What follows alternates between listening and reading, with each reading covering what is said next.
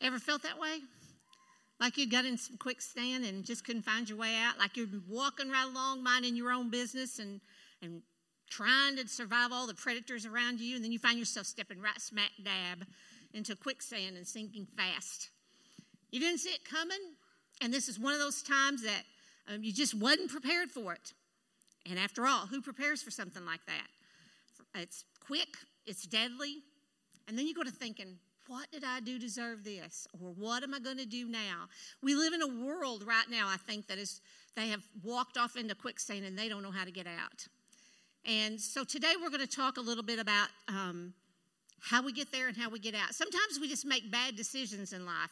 I've done that, and it leads to places that are like quicksand. You get stuck in it, and you can't find any solution, and you're trying to pull yourself out, and sometimes you just have to work your way out. I've had to do that sometimes. Other times, there are people in our lives that create those places, and then there's just times when life happens, and we haven't been there before, so we don't know how to rely on experience. We don't know how to respond to it.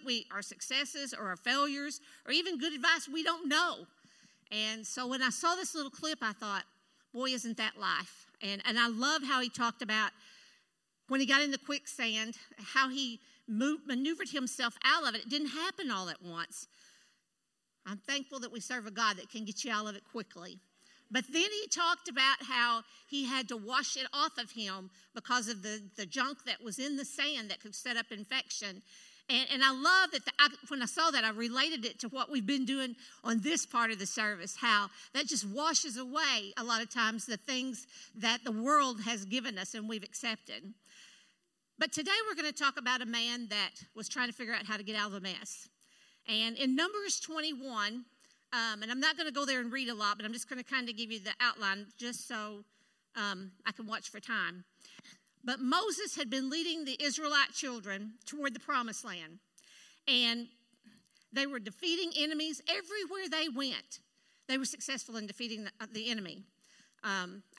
Whatever their name was, no matter how large they were, wherever they were located, the Israelite children were winning their battles. They were gaining this reputation of success and protected people by God. After all, let's think about it. Their supernatural God led them by a cloud by day and a fire by night. He fed them food from heaven. He brought water out of a rock for them. They didn't get sick. Their clothes didn't wear out. Their feet didn't swell. They were a blessed people, and word had got out ahead of them. In Numbers, it talks about how everybody dreaded seeing their army, even that group of people, even come their way because they were so blessed that they were terrified of them.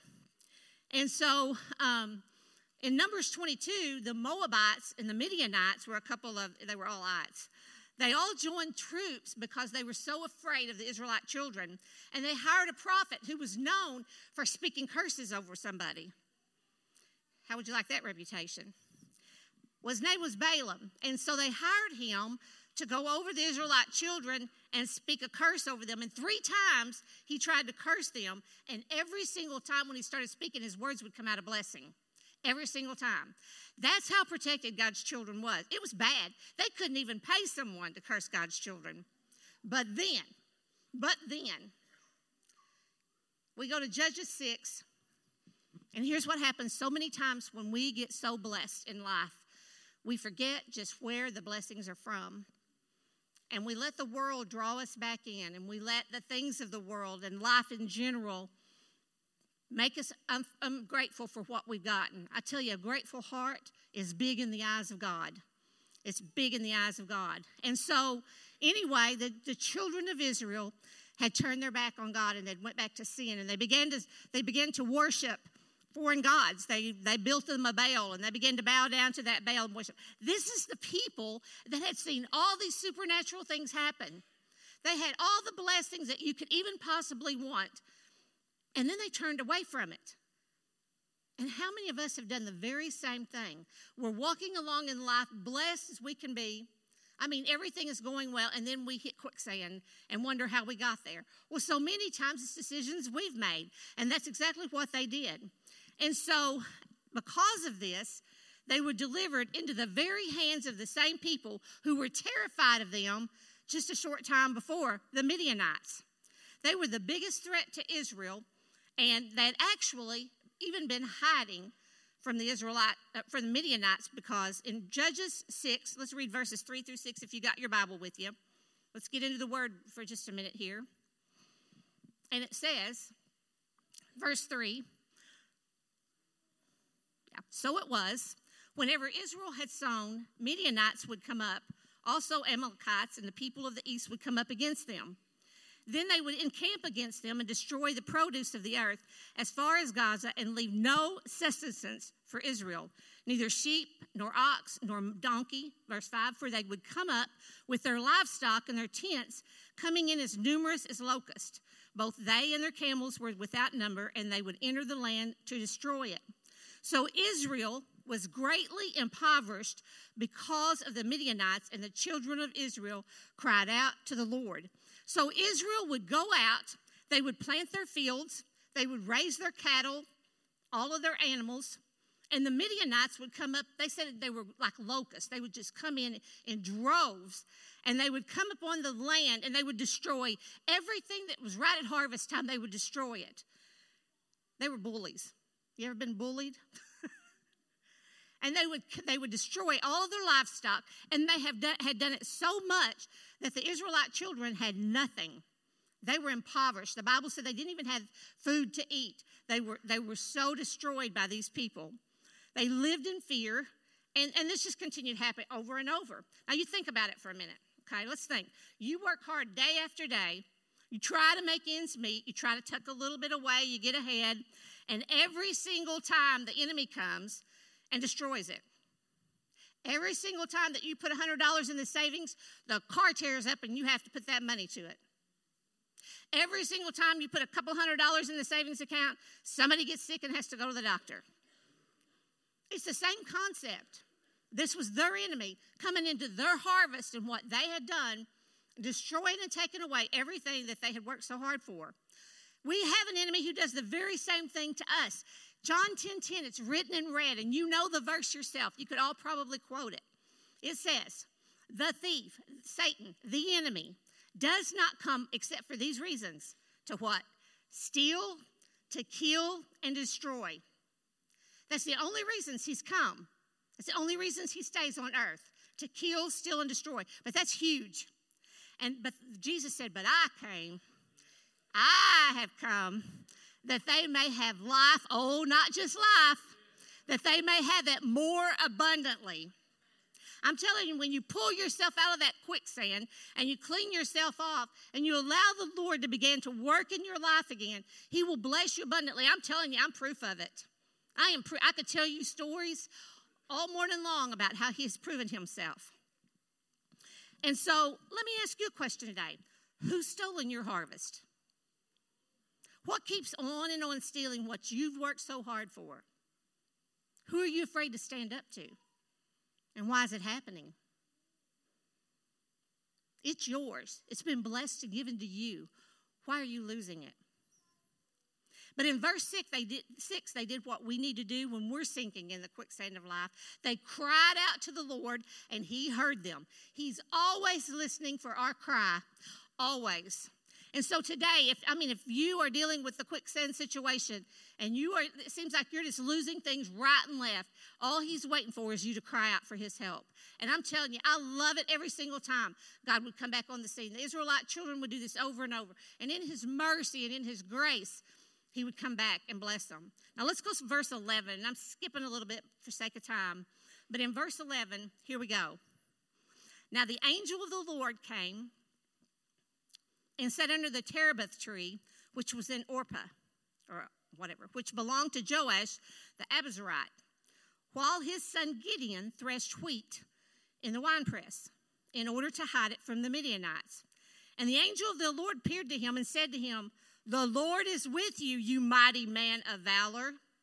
And Gideon said to him, oh, my Lord, if the Lord is with us, why then has all this happened to us? And where are all his miracles which our fathers told us about, saying, did the Lord not bring us from Egypt?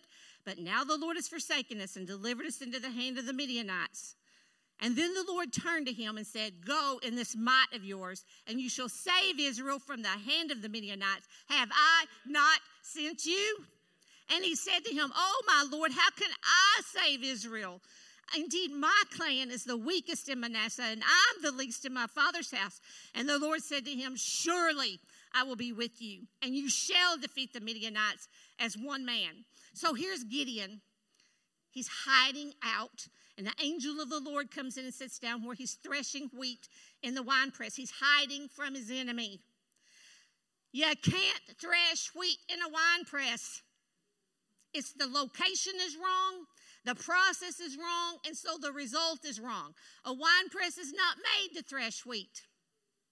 A winepress is enclosed because it was a hiding place for Gideon. Threshing wheat was out in the open to where the chaff of the wheat would blow away. So he was doing it in the wrong place, in the wrong way, and he was getting the wrong result. And many Christians are going to do the same thing because we try to be good enough to live that life of holiness to God and if we try to do it by any other way than the finished work of the cross, and I don't remember who set it up here, but Jesus Christ, that's the only way we're ever going to be good enough. If we're doing it any other way, I'm telling you, I can't be good enough. I can't do enough good things. I can't read my Bible enough. I can't pray enough to be what God wants me to be. Jesus paid that price. And when I think that if I read a chapter a day, and if I think I pray a day, and they're all good things, if I think I pray an hour a day, if I think I come to church every time, that's going to satisfy God.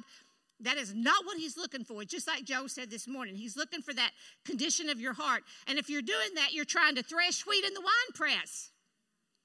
We're doing the wrong process in the wrong place. And so the result's wrong because what you're going to do is wear yourself out. But here's when we need to realize when we're saved and forgiven of our sins and living an eternal life, not because of what we do, but what Jesus did.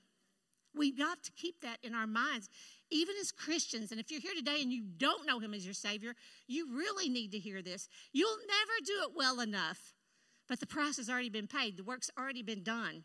You just got to accept that because here's what Psalms 103, 5 of my favorite verses say that Jesus done for us. He forgives us all of our iniquities, our sins. He heals all of our diseases. He redeems your life from destruction. He crowns you with loving kindness and tender mercies. And he satisfies your mouth with good things so that your youth is renewed like the eagle. See, the price has been paid. And when we realize that we will quit walking in fear, we're going to mess up and walk in faith instead and fall in love with Jesus, our Redeemer, our healer, that's when things go well. All Jesus is saying to you today is come. That's all he's saying, come. You don't have to have proof that you've been to Bible college. You don't have to have proof that you've never sinned, or that you don't even have to have proof that all your sins are forgiven, because he paid that price for you on the cross. All he's saying today to you is come. And we as Christians even put that upon ourselves to think we've got to do things a certain way in order for Jesus to be happy with us. The happiest time Jesus has with you is when you get alone with him and just listen to him. And we just don't do it. I got up early this morning so I could have a little bit of time. 6:15 in the morning in Bernie is quiet. On a Sunday morning, especially when you can sleep in, it was quiet. And it was very easy to hear the Lord's voice this morning. And in verse 12, I love that the angel says to scare it out of his wits Gideon, "The Lord is with you, mighty man of valor." Valor means great courage in the face of danger. Now, this mighty man of God was hiding in a wine press to try to get some food because of the enemy. He was scared to death. God's going to call you out when you least think you can do something at your lowest time, and he's going to remind you who you are in him. Not because of what you've done, but who you are in him. He will pick that time when you're hiding to pull you out and say, "You mighty man of courage in the face of danger, I'm picking you." Don't look at your neighbor. I'm talking about you. Okay? And when you're scared spitless to stand up and testify or pray or to get baptized, he will pour a courage and a boldness in you that will sustain you when your knees are knocking. I have I won't get there yet because I don't want to get ahead of myself. Gideon was doing what we often do. He was whining instead of praying. Now, see if this sounds familiar. Lord, if you're with us, then why is this happening to me? You ever said that? Lord, where's all those miracles I've heard about? Have you forgotten me? Have you delivered me over to the enemy? You just can't hide from the enemy. I'm just going to tell you right now, you cannot hide from the enemy. You've got to confront him. As a child of God, you've got to confront him and not try to hide from him. So Gideon here, and the Lord turns to him and says, here's the way he responds to his whining. The Lord says, go in this might of yours, save Israel. Have I not sent you? How many of y'all are sitting there today, and if you were honest, you would admit that you've heard God say, I'm sending you. And yet you've hidden because you are scared spitless and your knees are knocking and you're thinking, I am not going to do it. I got some volunteers coming up here in a little bit, and we were laughing because everybody wants to know what the one of the 30 is. What is this? And they're just going to have to wait and find out. They don't even know why they're coming up here. I love it. I got them on guard. But they're all nervous. I've already had some threats, and but yeah, I have, seriously. Haven't I, Preston Flippin?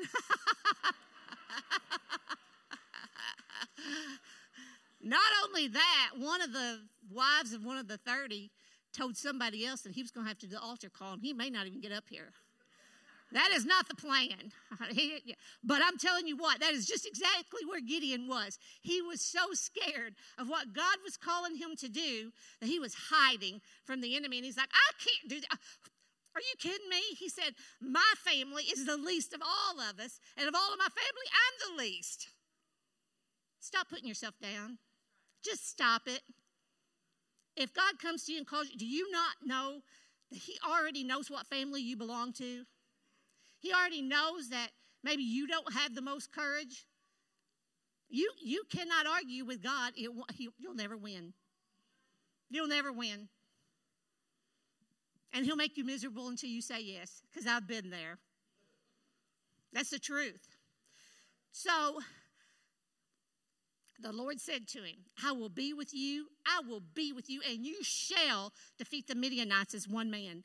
Man, if we could get that in our mind, that when God says shall, it's a done deal. When God says what he says in his, that's why I'm constantly telling people, every time I teach almost, I will tell people, get in the word, find out what belongs to you. Because when you get in there, realize what God has said you can have, then you can stand on it. I mean, you can take it to town, you can take it to the bank where I work, and we'll believe you. Because it's the word of God, and the Bible says the word will not return void. It is yours to stand on. And I tell people, either it's real and I'm going to believe it, or I'm going to throw it away. But he's done enough for me in my life that I know it's truth. I know there's life in this word. I know I can take a promise and I can stand on it and believe it. And it might not happen the way I think it will, but it will happen. And so that's what God tells him. Now you got to remember that this enemy was huge in number. And I mean, they were like thousands and thousands of them. And they were a mean bunch. I mean, they were ruthless. They were heartless. They'd come in and destroy this people's harvest every single time. So we're going to go to chapter 7. And my 30 chosen, would you please come up on the stage and form a line behind me?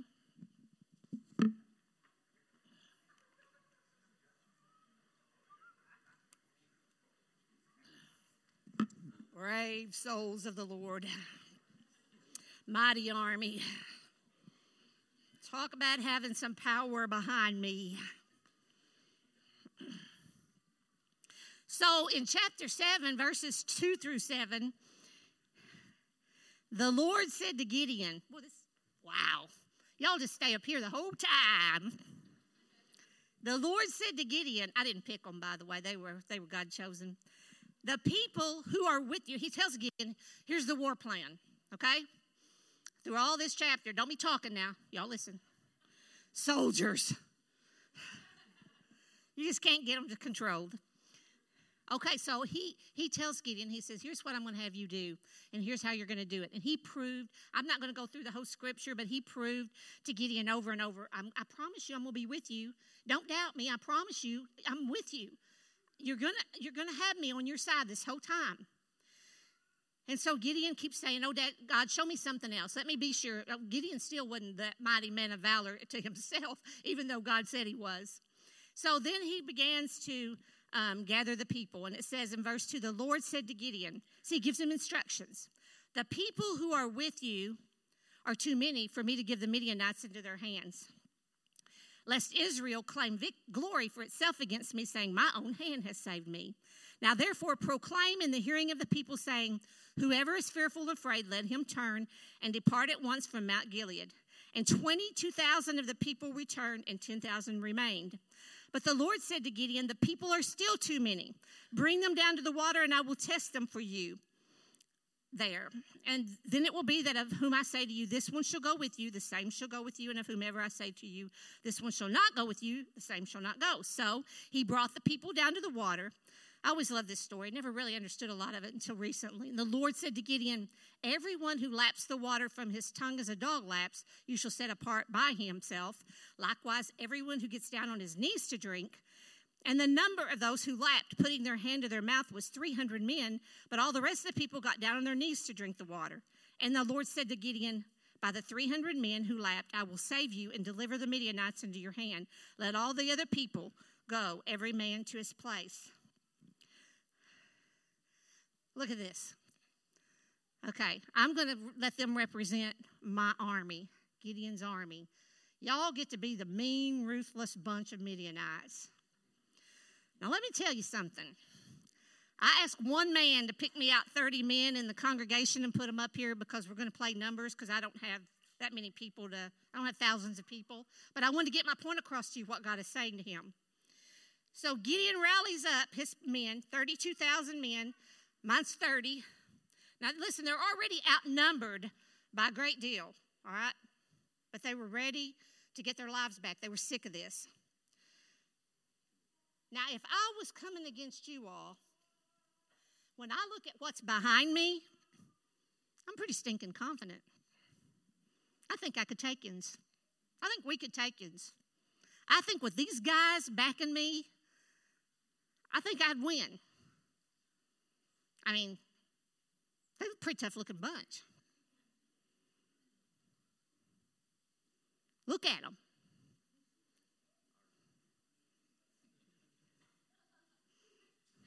They look like a bunch of warriors to me. I think I could depend upon them.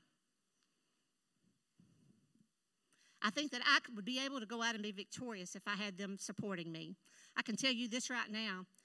If I had something I needed to conquer, this is 30 of them that I would want with me. But you know what God said to Gideon? He said, that's just too many. And I can just imagine that mighty man of valor hiding in the winepress saying, Lord, are you kidding me? They got thousands and thousands of people, and I got 32,000. I actually got 30. And you're telling me that's too many? And the Lord said, yeah, because if I let you go now and win, you'll claim the glory for yourself. You'll take the credit and say, I did it. Me and my army did it, and you'll forget about me. The Lord said that won't work. So he sent some of them home. So I need 20 of you to go sit down. 2, 4, 6, 8. 2, 4, 6, 8, 10, 12, 14, 16, 17, 18, 19, 20. They go home. They're really not scared. They'd stay up here with me the whole time. And so, here we are. Y'all coming together back there behind me? Yeah, okay. I was just checking to see if Paul knew how to count. So then, the Lord said, nope, that's too many. He says, now you got to send these guys home that they're not alert enough with the way that they're preparing to go. And that's about the water and how they drink the water. He said, they're not alert enough, so I'm going to have to cut you down some more. And I can just imagine what Gideon says. I can just imagine in his mind, he's thinking, hey, I had a powerful army here, and you made me send over half of them home. Now I'm down to 10 people, and you're telling me that's too many? Yep, that's what God said. So out of the 10,000 men that were left, only 3 of them drank right, got it right. So Gideon sent 7 more home. 3, 6. Y'all can go sit down. Do you see what I'm trying to show you? The odds that were against Gideon when he went into battle? I don't know if I can take these 3 and lick all you now or not. They'd have my back. But I don't know if I could win with these 3. It was bad enough when I had 30. And then when I had 20 leave and I still had 10, I thought, they're pretty good. But then he made 7 more leave, and I'm left with 3 guys to go into battle with. Oh, that wasn't all of it. That wasn't all of it. In verse 16, listen to this. That God of ours, how in the world am I going to get out of this? He said in verse 16, divide them into 3 companies. And here's what he said. Put a trumpet in every man's hand with empty pitchers and torches inside the pitchers. Okay, that's what he said. So, not only did he take all of his soldiers away, but here's the weapons they were going to fight with. Our God. All right, pitchers. He sent them with pitchers. Yeah. He sent them with torches, but I don't trust these 3, so we're going to use, this is our torch. Especially Nick. But I'm going to give all 3 of them a trumpet. They're going to all 3 get a trumpet. Y'all want to try them trumpets out? Okay, go ahead.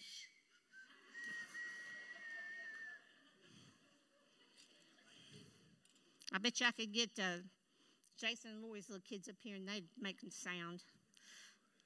That's what he gave them to fight with. Now, I'm being a little bit facetious here because I didn't have a trumpet and I didn't want a lot of torch, and because Pastor would never, ever let me preach again if I burnt the church up. So that's what he gave them to fight with. Pitchers that they were going to break to make noise, trumpets to blow. Yeah. And my torch. Good job, Nick. So not only do they go out outnumbered, this is my 3 mighty soldiers that's going with me, mighty men of valor, but this is the weapons they've got to use. Tell me God doesn't have a sense of humor? So they go out in the middle of the night and they surround the entire camp of these enemies with these big weapons they have. Let me just give you some food for thought here. When it seems like you're barely surviving, God's going to make a way. Sometimes that way will be through you. God's plan won't always make any sense to you, and the plan will bring the glory to God, not to you. And victory will come with small and unusual resources. That's what I got out of these next. Let me read these next verses, 17 through 22, and I'll wind it down. And he said to them, look at me and do likewise. Watch, and when I come to the edge of the camp, you shall do as I do. When I blow the trumpet, y'all blow yours. Very good. And say, the sword of the Lord and of Gideon. So Gideon and the 100 men who were with him came to the outpost of the camp at the beginning of the middle watch. Watch those trumpets. Just as they had posted the watch, and they blew the trumpets, and they broke the pitcher. Kind of pretend like you are. Don't break my pitcher. And then the 3 companies, others did the same thing. And they held the torches in their left hands and the trumpets in their right hands for blowing. And they cried, the sword of the Lord of Gideon. And listen to this. Every man stood in his place all around the camp. And the whole army ran and cried out and fled. When the 300 men blew the trumpets, the Lord set every man's sword against his companion throughout the whole camp. And the army fled from them. And I'm not going to go through all the places. Thank you, guys. You can take your stuff with you even. I didn't come up here to be funny, but you'll never forget this lesson, will you? Because I'm telling you, God will put you by yourself, or he'll put you with some people that you think, there is no way we're going to win. I'm telling you, 10 years ago when I started coming here, if you would have told me what I was going to be seeing here on March the 23rd, 2021, I would have said, you're nuts. But I'm telling you, that's the kind of God we serve. When you take what little bit you got and you say, here, Lord, it's yours. You just do what you want to with it. Whatever the weapons are, you go ahead and give us our weapons, whatever they might be. I'm telling you, if you don't think praise and worship's not a weapon, it's a weapon. If you think getting on these altars and praying is not a weapon, it's a weapon. We don't recognize what our weapons are, and that's why we see the prayers and the worship is what's brought on what we're seeing day after day. So what are you hiding in the wine press to do? It's just stepping out in faith for what God is planning. I'm going to ask you guys to start coming back on up, maybe get started quietly. I want to ask you something. I want you to think about it for a minute. Think about this story. Who do you think God's going to pick to lead the battle instead of you? What if you're the one he's picked? Just you. Don't look at your neighbor, just you. What if you're the one? I'm going to tell you right now, don't go by how old you are. Don't go by that because God doesn't. Don't go by how much education you have because that doesn't move God. He's going to pick out people that nobody else would have picked out. He's going to. I tell you, I pray with some of these young ladies in the church, and I had no idea what they had in them. By looking at them, you wouldn't have a clue. But boy, you get in a circle with them and you start praying and you see what they got inside them.